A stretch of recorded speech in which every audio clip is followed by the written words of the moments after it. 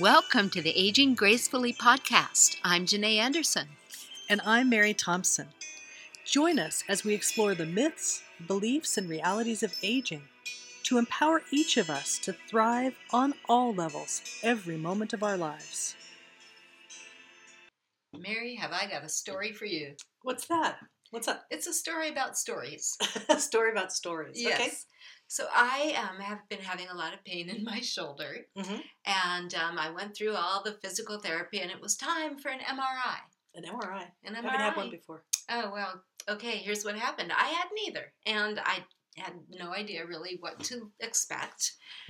But I got a call from the person who was registering, and she asked me all the usual questions about my insurance and stuff. And then at the end of the call, she said, "Now, do you have any form of claustrophobia?" And I said, "Oh, mild claustrophobia." And she said, "Oh, me too." She said, "There's no way they would get me in that tunnel." She said, "I'd have to drink a bottle of wine in order to do it." This was the person they had calling you to arrange the appointment. Okay. Yes. And then we hung up, and now I'm scared. I'm like, Right. Oh my God. And she tells me I'm going to be in there for 45 minutes, and I can't move, and I'm freaking out. Right. So I text a friend who happens to be a nurse, and I say, "Hey, how bad are MRIs?" And she sends me this long text back talking about how when she has MRIs, her husband has to be able to come. He has to put his hands on her feet, and if she moves them in a particular way, he knows to pull her out no matter what, just in case she panics, because it's really scary. So I'm like, oh my God, and now I'm really freaking out. And then, to top it all off, I Google how to survive an MRI. Oh my God. I think when you put something in how to survive, it's automatically catastrophizing, right? It's automatically the worst thing you could possibly go through. How am I going to live? Will I see the light of day again? Yeah. So, it just snowballed, and I'm freaking out, and I'm thinking, okay, I'm going to have to take drugs. I'm going to have to take muscle relaxants, which means I can't drive home. So, just the whole thing. And then I went to physical therapy, and I mentioned that I had an MRI coming up with a trembling voice. And the physical therapist says, "Oh, yeah." She says, "Have you had them before?" I said, "No." She said, "I get them." She said, "It's no big deal at all. I usually fall asleep." And I went, "What?" That's different. So it was a whole different story. Mm-hmm. And suddenly I realized that that's what I was doing. I was buying into other people's beliefs and stories about the MRI. And I was like, well, whose story am I going to pick? Because it suddenly occurred to me that I had a choice. Yeah. And I came to, I'm not going to have any story. I'm going to go in there with absolutely no story. Okay. And every time my mind tried to make me afraid, I said, no story. And walked into that MRI with no story. I was calm. I was mindful. Mm-hmm. It turned out to be 15 minutes, not 45 minutes. Oh. And it was a nice experience. I got to request the music I wanted, so they were chanting mantras in my headphones. And it was actually really nice. And when it wasn't nice, like the loud clanking sound, I just went, okay, that's this moment. And I was going to be there for that experience. And then the next moment, it was no longer happening.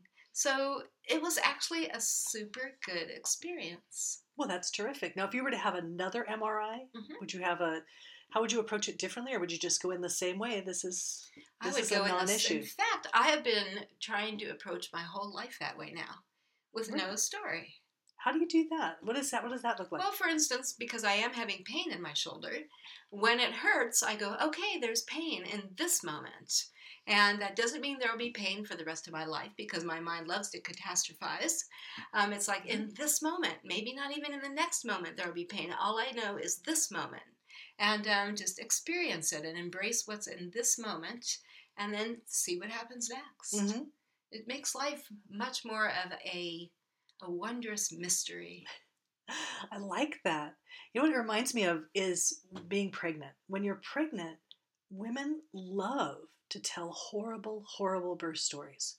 It's almost like a stranger in the supermarket will say, "Oh, you're pregnant. Let me tell you about this horrible experience that I had," so that I don't know why. I don't know what the point is, because it's like when you're a pregnant mom, you're so open and it's so frightening, and that there's something coming, and all you have to rely on are all these stories that people have gone through, and they've been through some horrific kind of experiences. Yeah, and why is it that they love to talk about it?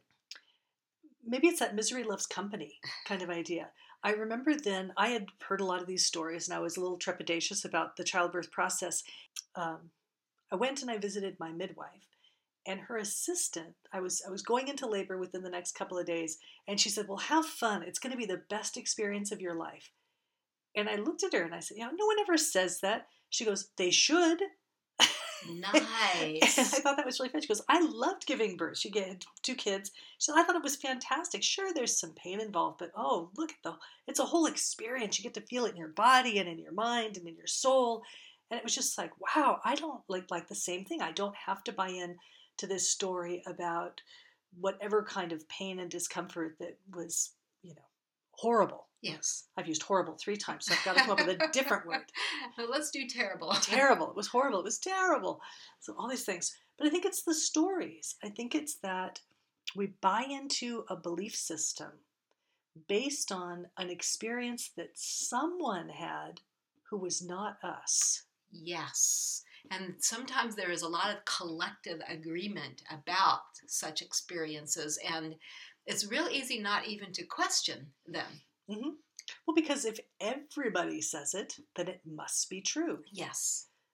But is it true for everybody? It's that idea that everything is correct for someone, but nothing is right for everyone. Correct. And then making a choice that's saying, I don't want to have that experience. I want to have my experience. I opened up A Course of Love today, and it said there, basically it comes down to 2 choices. You can approach life with fear, or you can approach life with love. Okay. And I think about that with our stories. Am I going to step into a new experience with fear, or am I going to step into it with love, with embracing? Mm-hmm. And so that brings us to the subject of, drum roll. Oh, I don't have anything to drum roll on. Getting older. Well, there's a lot of stories around that. A lot of stories, a lot of beliefs. Mm-hmm. Well, I think this ties in so much to things we've been talking about with like last time we talked about vanity. Mm-hmm. And there's the story that you're not going to look as good. You won't be as appealing. And who decides what appealing is? Mm-hmm. So it's questioning those underlying beliefs. Well, what would say you are your number one fears, or do you have fears about aging? I do have fears about aging. Loss of mobility. Probably my number one. What about you? Loss of the mind, Mm-hmm. intellect. Mm-hmm. My grandmother had dementia. My mother had dementia. And so, and I've got all the supplements here lined up to make sure I don't have dementia. And I'm a completely different person than either of them. My diet's much cleaner. My lifestyle's much cleaner. I've got less stress. I've got less emotional baggage. So I think it's unlikely that I'll go that direction. But I still have the story. Mom did this, grandma did that. And I'm right in line. So do you approach it with fear? Only when I can't find my car keys. Mm-hmm. It's only, and this again goes to the pain in my shoulder is going to be there forever. So if I have forgotten something happened. The passcode for my husband's account is similar to a passcode that I use. And when I mistyped his passcode, he was saying, "Oh, I'm really getting concerned about your mind." And he didn't know the passcodes are similar, but it was so, every time that happens, it triggers me. And I find myself getting angry because I say, you can't project this dementia onto me. But then I think the anger comes because I believe it. I think so. The anger comes because I believe that, did I forget to leave? Did I leave the stove on? What was I, am I showing early signs? Right. My sister, actually, I've experienced this too, that observer in the back of the mind going, oh, you forgot and left the stove on. It's early onset of dementia.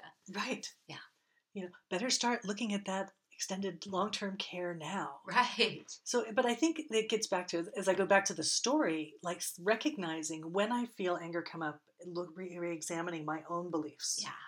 Looking and saying, because I won't get angry. There was something you had said to me one time that has always stuck with me. because I don't remember what the situation was where someone had said something to me and I was feeling angry or upset about it. And you said, what would you say if they said they didn't like your purple hair? And, I had a little Zen moment where I just kind of went, well, I don't know what she's talking about. And then I went, I don't have purple hair. She goes, right. So what would you think? And I'd say, well, I would think they were crazy. Says, so on some level, you must believe the thing they're saying. Because if not, you'd think they were crazy. That's right. That's exactly right. I remember I went and saw Byron Katie once, and she stood up in front of hundreds of people, and she said, so what are your judgments of me? She said, just call them out.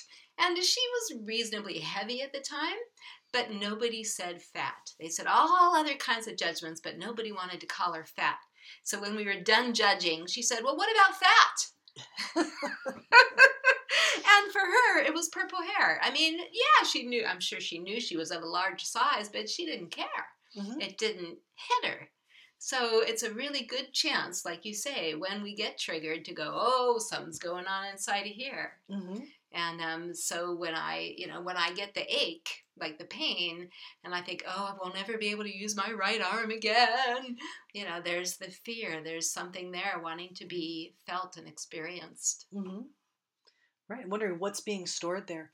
For me, what I recognize is I come to, if I've forgotten something or I've done something that's dementia-like, then I think, where was my mind? Where was it? And usually it's I'm distracted. I'm doing too much. I'm not taking the time. I'm not paying attention to what I'm doing and turning the stove off because I'm 2 steps out of the kitchen before I've ever finished cooking the eggs. Yeah. So it's like this whole process. And the more I bring, and it's, I didn't even think about this. It's the same thing you're doing. Well, the more I bring awareness to the present moment, take care of what's mine to do in this moment, and let the next moment take care of itself. Yeah. So if you sit and say, okay, right now I have the pain in this moment, and in the next moment I'm doing something else, and the pain's, I don't think about it. Right. And it's either there or it isn't, but mm-hmm. I can't determine the next moment. There's only this one, and this one, and this is like those Zen clocks, right? Instead of the hours, they just go now. That would drive me crazy. I really want to know what time it is. A friend of mine has a tattoo that says that where a watch would be. It just says now. Oh, I love that idea. Ooh, if I ever get a tattoo, that's what it's going to say. I know. So I said, so what do you do with your watch? He goes, I wear it on my other arm. I don't know if that's true. I just was being funny. But what other kind of stories? So what else do we think about as aging? We're going to lose function of our bodies. Function of our minds. Function of the minds. We're going to lose our appearance. Mm-hmm. So we lose desirability. We're going to be lonely. Oh, that's right. There's loneliness. Mm-hmm. I remember when, at the end of my mom's life, when we had her in an assisted living type of facility, with the comment of the woman who owned the place, she said, we were finding out about the population that was there and everything. She goes, it really doesn't matter. They don't make friends. Ooh, ouch. And she said, they're not capable at that time mm-hmm. because they're in dementia and they're not associated with them. And I thought, well, that's interesting. Here she was an expert in the field, so that must be the truth. But what I recognized, my mother was so lonely there. Aww. She was so incredibly lonely. And that was when I hatched a plan that I would make sure that if I was put into a facility, I had either friends or family members. Like I could be in a facility with all my brothers. We'd all be locked up together. And then we wouldn't be lonely. We'd be annoyed most of the time, but we wouldn't be lonely. Right. But there's that story that, the story, you're not going to make any friends. Whereas this next facility she went to, there was someone who took her on as a friend. I don't know that she would have formed a friendship because I think she was probably beyond that capability at that point. But this other woman took her on and she would make sure that she had a place to sit for breakfast, and she did activities with her and talked to her all day long and would read to her from the Bible. And it was really very sweet. That is so nice. Yeah, it was the perfect end of life for her. Yeah.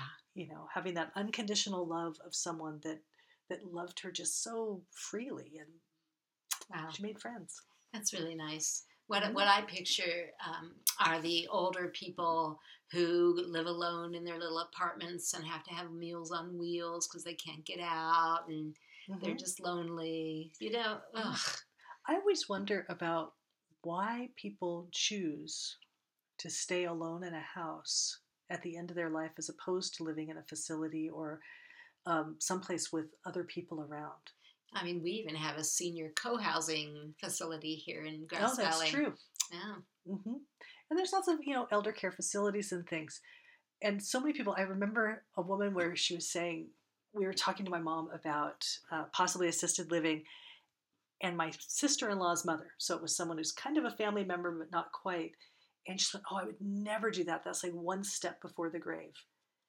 And then, but now she lives alone in a house, and I always think, ooh, I would rather be someplace around other people my age and have someone else cooking and have someone else cleaning so that I could be free to do whatever I wanted to do.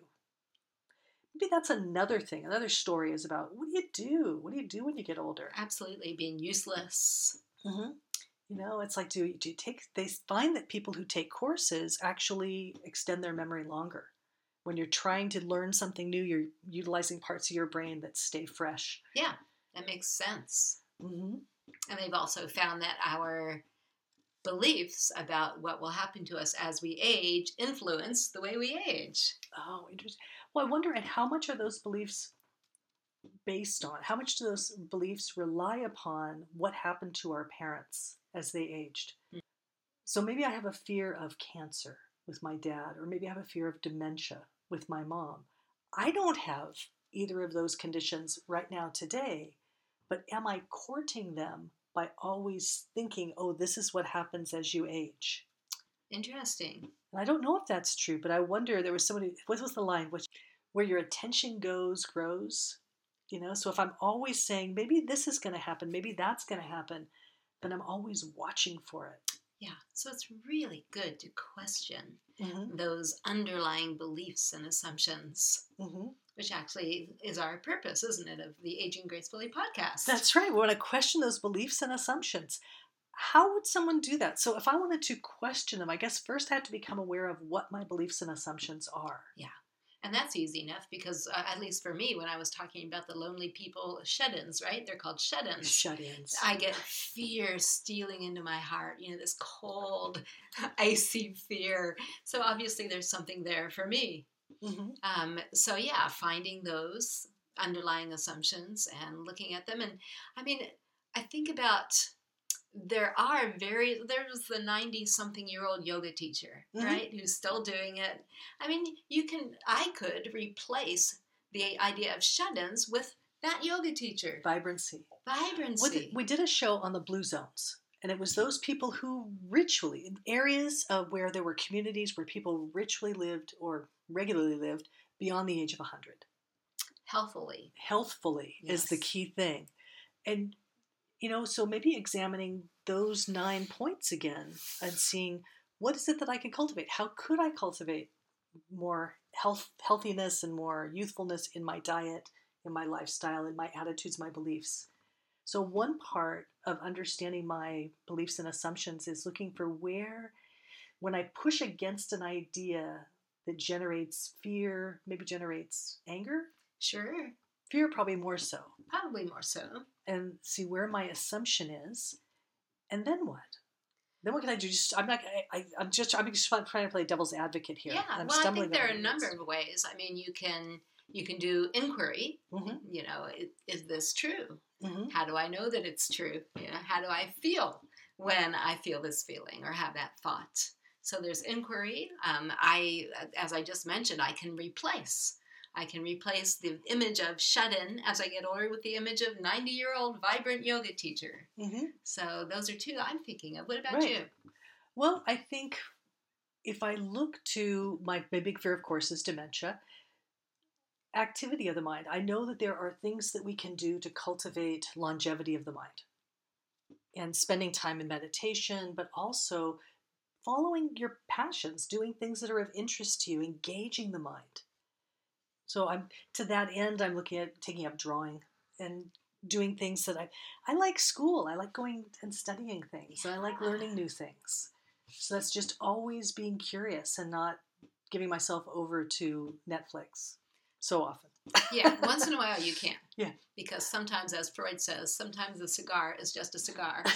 Sometimes you just want to watch a movie. Right. That's right. I'm not avoiding my life. That's right. But I think there's a point of so I observe, and then I identify the assumptions, And then I cultivate their opposite, maybe. Cultivate That's the one way to do opposite. it. Or continue with the inquiry, Mm-hmm. how does this feel? That sort of thing. Mm-hmm. Hmm. Sometimes I'll just sit with a feeling and allow it, and sometimes it'll go and sometimes it won't, and I don't know if this makes sense, but I'll breathe space around it, and then suddenly it doesn't feel so tight and constricted. Mm-hmm. Well, that's interesting thought. So you've actually got some breath Actually, work. it's an interesting feeling.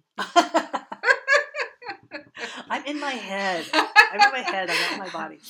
So you've got this feeling, and you create space around it and give it room to move and room to evaporate. Yes. Yeah, it's a trauma release technique. Well, nice. Yeah, because I think a lot of us do have traumatic feelings about getting older. It's kind of pre-trauma. Right. Because we have, our parents were models of that. And then now, as we step into our 60s and beyond, our peers are examples of that. Yes. So we might be seeing our peers are having more medical issues, more worries, more dementia. And then we think, oh my God, it's happening. I'm next. Right. Because you start to see people from high school on the website. You might see somebody from high school. Oh, this person died. It's like, oh, it must have been a horrible accident. It's like no natural causes, and it's like, oh my gosh, it's not possible. Yeah, it's crazy, isn't it? Mm-hmm. Well, thank you, Janet. This has been really interesting. Anything you want to say in closing? Anything about stories or anything you'd want to add? Well, just what we talked about, I think, remember those bumper stickers that used to say question authority? Yes. I used to look at them and think, but why? But just question. When beliefs come up, when fear comes up, question it, inquire. Mm-hmm. Be conscious about what is going on in your head and in your stories, in your body.